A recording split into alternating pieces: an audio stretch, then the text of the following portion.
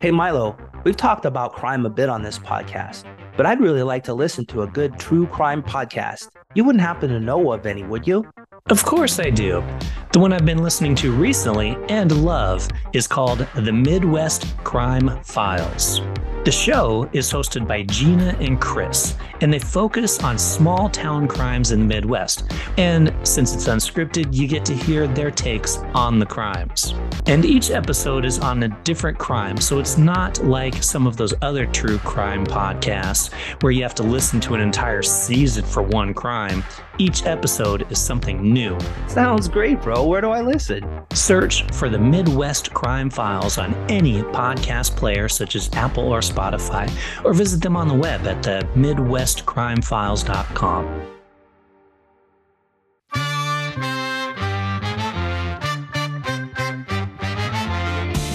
Welcome to another fun and exciting episode of the 80s and 90s Uncensored. I am Milo Dennison.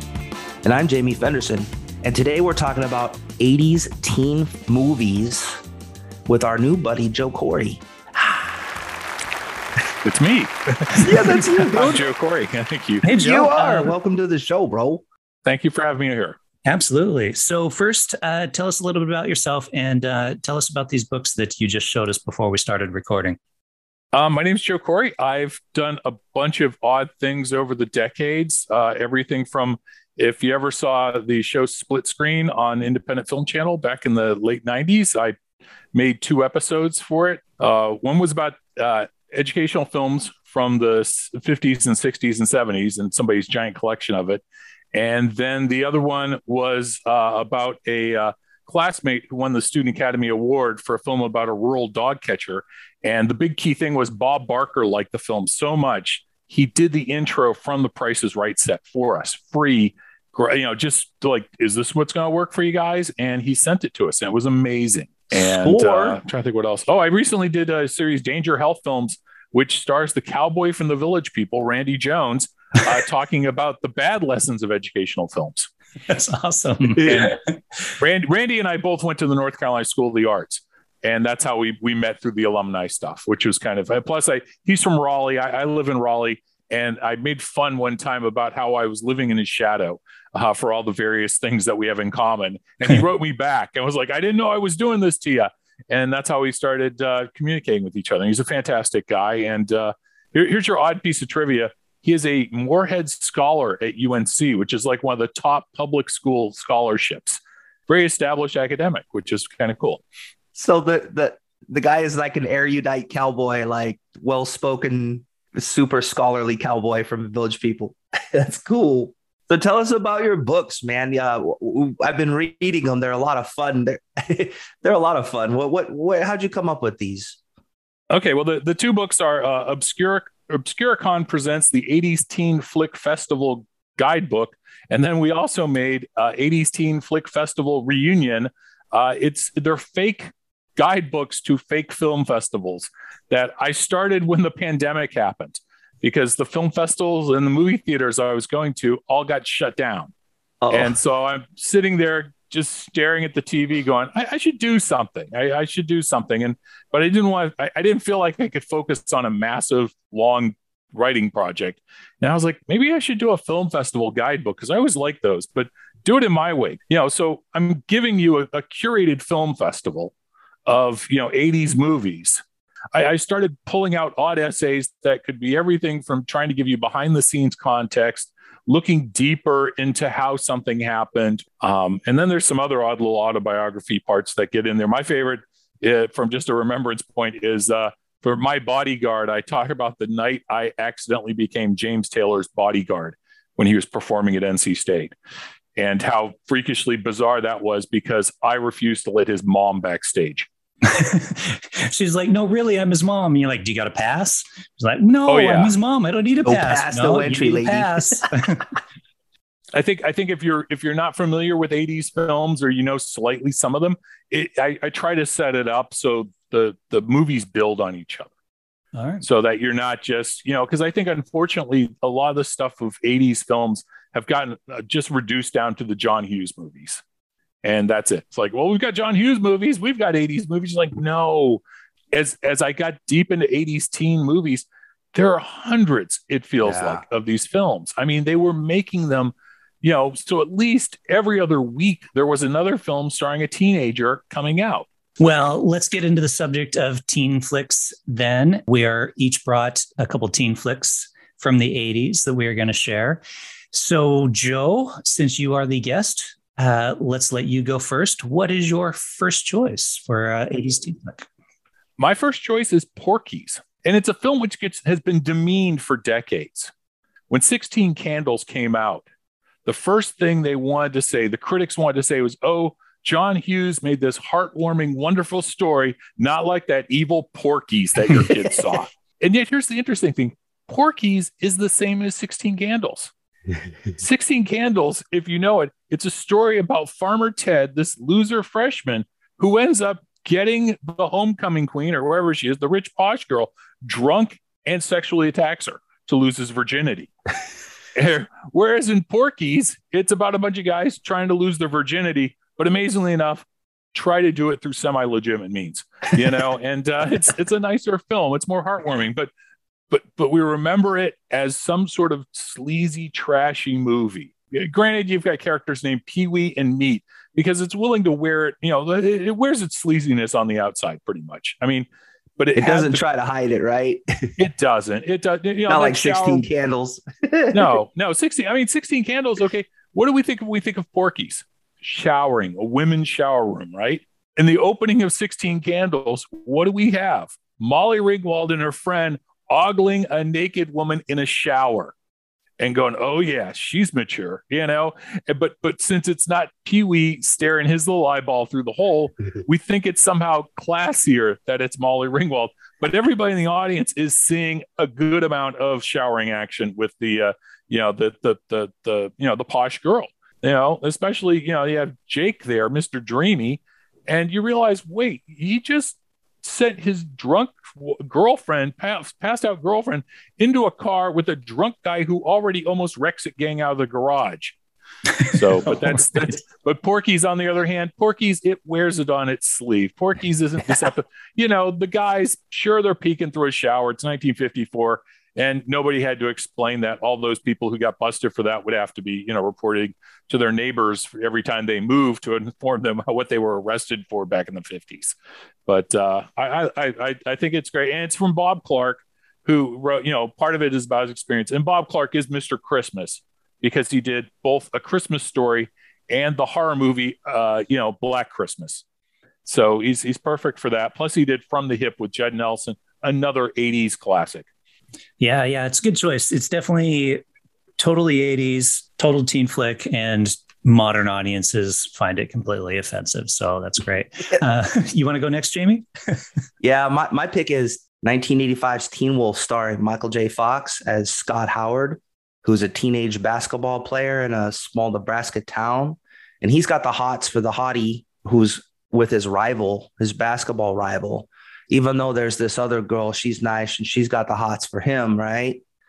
And his life's pretty ho-hum, but then it turns out he's a werewolf, and nothing happens to make him that way. It's more like a puberty thing where he starts growing hair in like weird places, like most pubescent kids, but like his is like a lot of hair because he's a werewolf.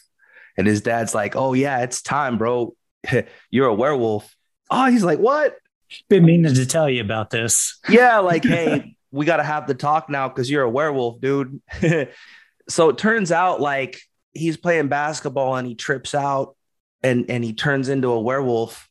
And turns out werewolves are like really good at basketball.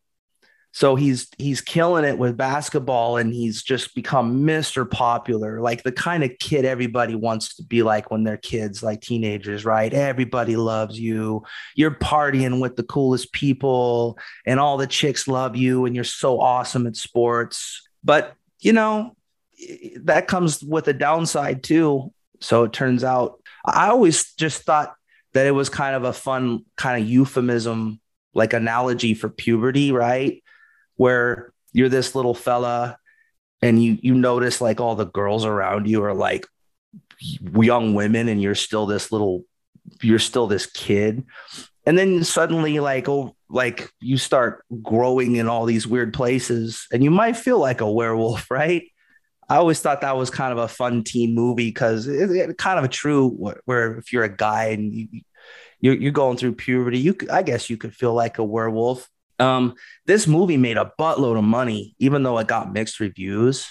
So only cost a million and a quarter to make at most, but it made $80 million. And then so they made an animated television series and a sequel that starred Jason Bateman later in the 80s that wasn't as good. But I guess in the 2010s, like 2010s, they made stuff too. They made a live action TV series I'd never heard of. Oh, yeah, it ran on MTV. Yeah, and it lasted like 6 seasons. Never heard of it. And then in 2009, Nike made this Teen Wolf brand shoe. So that's how popular it is. So despite its mixed reviews, I think it's kind of latched into popular culture. But have they made a Broadway musical like Back to the Future? Maybe not yet. That's what I want to see, the Teen Wolf musical. Yeah, that might be good, right? So that's my pick. I get a kick out of that movie. Okay, for my first pick, you did mention Porky's. And this particular film, Roger Ebert, when he gave it a review, he said, the movie is another one of those adolescent sex romps, such as Porky's and Animal House, in which part of the humor comes from raunchy situations and dialogue. So Roger Ebert did not like this film, but a lot of people did because it did really well. And that's called Fast Times at Ridgemont High. And I actually disagree with that review. And it does have like that kind of childish comedy, but there's also like really intelligent, serious issues to deal with. Like, for example, you've got Jennifer Jason Leigh's character who gets pregnant and she goes and has an abortion. And like, that's a pretty serious subject matter to be dealing with in a teen comedy. Of course, we all know the iconic scene of Phoebe Cates getting out of the swimming pool and Judge Reinhold rubbing one out in the bathroom, and Sean Penn's Spicoli character, which is kind of annoying because he kind of always gets top billing in the film because it was kind of a breakout performance for him. But I think Judge Reinhold's the more interesting character. I mean, Sean Penn's just your typical stoner type character, but they give him a lot of fun lines. And it has just great people in it. You've got Ray Walston as Mr. Hand, the teacher, and the bits with him and Spicoli are just hilarious. And Nick Cage actually makes his film debut in this. So it's got all these like great stuff. Forrest Whitaker's in it, for example. And it's got a great soundtrack. It's got songs by the Go-Go's on there. And I should mention, written by Cameron Crowe, of course, who we all know, and directed by Amy Heckerling, who later went on to make Clueless. I didn't know this till I did my research, but the version I saw definitely is not the version that you can get now. The Criterion Collection came out with a version, and they re-added scenes that were originally cut from the 80s version, which involved like a full-on nudity of one of the guys in the film during that sex scene with Jennifer Jason Leigh's character. And they actually show him more in the buff in that as well, which would have gotten it an NC-17 rating or whatever it would have been back in the 80s. I don't know if they had NC-17. Because when dudes are naked, it's NC-17, right? Yeah. If you show cock and balls, that's it, man. Yeah. It's over. You're just making porn. That's all. That's like, it's women. If they don't do it, we're not going to get that R that we need. And that's the thing. You needed an R rating in that area. So if kids know, I'm not going to go see that movie that my aunt wants me to see. Exactly. Yeah. That's right. Mom's not going to drop me off to see this. Yeah. The thing is, like, yeah, it is an R-rated film, but I think it's a great teen comedy. I mean, you don't need to be a full-on adult to watch this film. I think it's got some hilarious bits, especially a lot of the Judge Reinhold stuff. And absolutely love this film. I mean, it's amazing. It's only like around 90 minutes long, and yet it's got more than the average 6-episode miniseries Netflix runs for what goes on, characters and stuff. My second choice is Risky Business, that stars this very obscure actor named Tom Cruise, who I think might still be working somewhere, but who knows? Probably stringing it along, doing craft services, or some commercials with Joe Namath and Jimmy Walker, I think. And so this was his first big role for Tom. He previously had done like The Outsiders, where he was one of the greasers, and he had a small but crucial role in Endless Love, where he plays the guy who tells Brooke Shields' boyfriend, go ahead, burn down Brooke Shields' family's house and act like the hero. I mean, this was, nobody expected Tom to explode this big, and he did. It takes place in Chicago, which a lot of films from this era do, like Bad Boys and all the John Hughes movies, y'all know. Now, when it comes to Risky Business, Paul Brickman was the director who also wrote it. And previously, all he had done was Jonathan Demme's Citizen Band, and one of my favorite films as a kid, Bad News Bears and Breaking Training. That's the one where they go to the Astrodome and the Let the Kids Play chant happens. So those are his two things. And then he comes out with this script, which he wants to direct. And he made what I consider the most gorgeous art film for an 80s teen film. It's you put it on and it's so different from everything else you'll see from this era. Now, I was told he actually fired 2 camera guys in the middle of making it because he wanted his vision up there, because it's this dreamlike feeling for a lot of it when you watch it. The story takes place where Tom's character, Joel, his parents have gone away for a bit of time, and they've left him. He's in high school, his senior year, and they left him the keys to the house, the keys to the Porsche. And he's having fun, and his buddies are played by, of course, Curtis Armstrong, best known as Booger from the Revenge of the Nerds films, and Bronson Pinchot, best known as Balky in Perfect Strangers. So Curtis ends up at one point deciding you need to do more than the stupid stuff you're doing. So, he's dancing around his underwear. He's taking the car out to drive like a maniac in a parking lot. All the good stuff. But Curtis wants him to go a little bit, what the heck. And he calls up and hires a hooker for Joel. And of course, the wrong kind of hooker shows up for Joel, not what he was expecting. But that hooker gives him the number of another woman who might be more his type. And unfortunately, she is his type completely. And things go really bad because he doesn't quite have enough money to cover. And then the hookers, her and her friends, decide they're going to hide out at the family house away from Guido, the killer pimp. But Joel dreams of going to Princeton. And yet at the same time, here he is having to deal with an unexpected bill, which he decides to make up the money that needs to pay for. I'm not going to give away kind of what happened, but he turns the house into a brothel for one night and has all his friends come over and they bust out their birthday money. Now, I recommend if you watch the film, you need to get all the Blu-ray so you can see the original ending that Paul Brickman did, because the movie you see that's playing currently on HBO Max has this happy, charming, happy-go-lucky, cute ending with Paul and Rebecca De Mornay, joking, and they're walking by the water and they're joking about their future, and it goes completely against the whole film, but it works as a happy date movie. Which is what people wanted, because how else are you going to take a date to go see a film about a guy who sets up a brothel at his family's house? But Brickman originally had a script, the ending, which you can see as the bonus feature on the Blu-ray. He goes to eat dinner with her, which is part of the movie. But instead of, going off on this happy-go-lucky walk, it gets intense. Paul basically, because at the beginning of the film, she says, I don't want to pimp. She doesn't mind hanging out with him, but she doesn't want to pimp. And at the end of that dinner, not to give it away completely, he becomes her pimp. He just controls her in such a way in a public place that he's in charge at this point. Sure, he's going to Princeton, but it makes it more, because there's the line at the end which gets used in the new ending where he says, "My name is Joel. I deal in human fulfillment. I grossed over $8,000 on one night.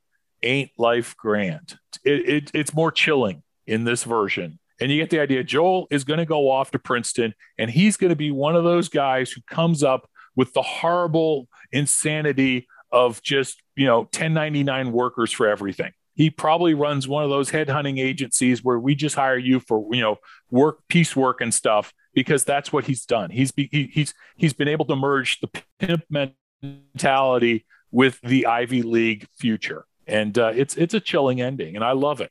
Unfortunately, as I said, Brickman didn't get his ending, and it crushed him. He only did one more movie as a director, and that took I think that came out like 1990. So he just did, he was busted because he couldn't finish his film the way he wanted to.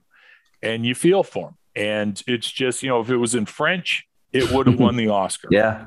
You haven't dipped into 80s movies if for some reason, I don't know why, but you haven't seen this. Tom Cruise, Risky Business. It's got to be, one of the top 5 essential views. All right, Jamie.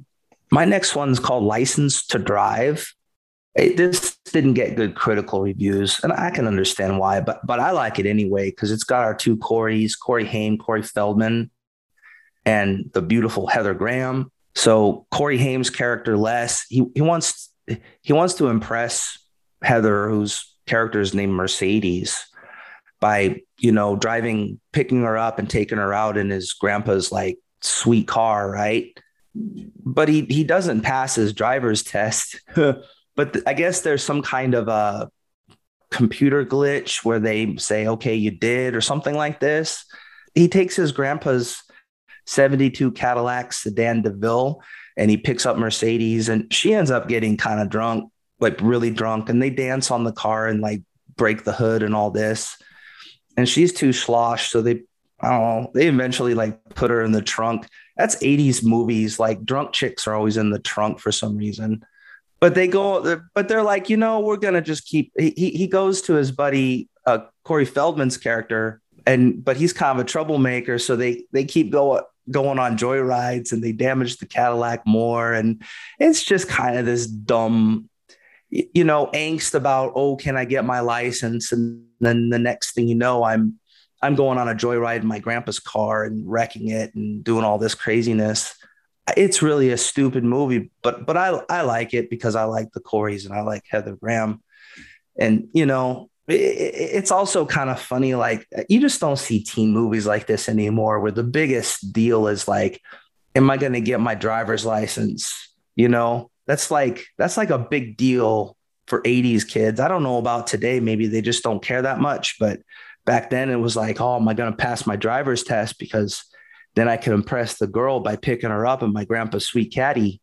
I think what I realized as I was doing the book was that, yeah, there's still teen stuff. There's still teen actors working, but because of streaming and cable and networks, all this stuff is funneled into shows or the CW, some CW show. Yeah, like shows, TV shows, right? Yeah. And the teen movies you do see are usually like super deep, right? It's not the Corys hanging out with Heather Graham kind of wrecking a 72 caddy.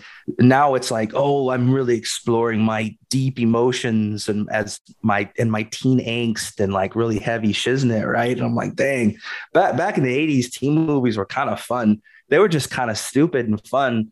That's what I miss about it. But I think you're right. They're more like shows nowadays. The stupid fun stuff. But the thing was, a lot of them, even if they were stupid fun at the top, you realize that there was something underneath it. Yeah. And, nowadays it seems like you have to sell the hard intent, and you're right. You have to sell. I remember, there was some movie, Booksmart, I guess. I saw that a while ago, but the two high school girls, the nerd things, but you've got to force it so hard on the top now that you don't think there's fun below it. Yeah. Which is kind of not a good feeling as a kid, I would say. So that's and again, this didn't get good reviews, but I like it. I like the Corys. I like Heather Graham. I like stupid teen movies. So this is a good one for me. And any chance to reunite the Lost Boys without Van that's right. Good. Exactly. And any chance to, have a look at Heather Graham, I'll take it. Even a teenage Heather Graham there, Jamie? It was, I wasn't a teenager at the time. I was, but I was a kid at the time. So it's fine with me to say that. Now, I guess maybe whatever. Screw you guys. Well, go on to your next one. It's not that dirty of a movie, It's not actually. It's not dirty. Yeah, she's just a cute girl. Cute. She's cute. It's not like the early years of Boogie Nights. Yeah, exactly. This is what she grew up. Mercedes grew up to Boogie Nights. To be she ended up in drunk in trunks for other reasons. Yep, exactly. Well, my last film is called One Crazy Summer, directed by Savage Steve Holland. So Savage Steve Holland and John Cusack previously made a film together called, what was it called? I want to kill myself. Better Off Dead. It had something to do with dying in it. Better Off Dead. Mm-hmm. And they made this film after that, actually. And it follows John Cusack, who is Hoops McCain, a not very good basketball playing cartoonist. And him and his friend go off to Nantucket Island, and they meet a girl on the way in the guise of Demi Moore, who's a musician. And there they decide to help Demi get her family's house, or keep her family's house, because, you know, the evil developers want to take it over and turn it into something, because it's one of those kind of movies. And Demi actually sings in this, and sings pretty well. It's a total cheesy 80s song, but it is her actually singing, which is an interesting little tidbit there. So in order to get the money to rebuild to keep the house, they enter a boat race. But of course, they don't have a boat. So they team up with a bunch of misfits in the form of Bobcat Goldthwait, who is a total 80s Bobcat with his behavior and acting and performance, and a few others. And they take a boat that is wrecked on the beach. They turn it into a boat for the race. And I'm going to spoil the ending for you. They end up winning the race. No. So I know. Sorry, guys. In an 80s teen flick, they win at the end. They win at the end. You get a great boat building montage out of it. It's kind of your typical, it's a total stereotypical 80s teen flick. It's kind of fun. And it's got these little cut bits where John Cusack's creating his cartoon. And so it kind of cuts to the cartoon, and it kind of follows along with the film. So it starts off with this hippopotamus looking for love, or rhinoceros looking for love, and comes across these cute and funny bunnies, and the bunnies are jerks to him. So he kills them all. It's very typical, very 80s teen comedy, but has a lot of funny little moments in it and fun scenes that I think make it work. I'm going for it. It's my choice, whether you like it or not. I like it. By the way, Joel Murray's in it. He plays George Calamari. Yep. And an interesting fact that him and Bobcat teamed up 25 years later to make one of the great movies, God Bless America, which I totally recommend. Yes. Running out and grabbing also. You can watch both films back to back as a double feature. Bobcat Goldthwait, I've said it before on this podcast, is a brilliant filmmaker. And absolutely. Yeah. And what's interesting, Demi sings one of the songs, and then another song she does, she's doing a track to it too.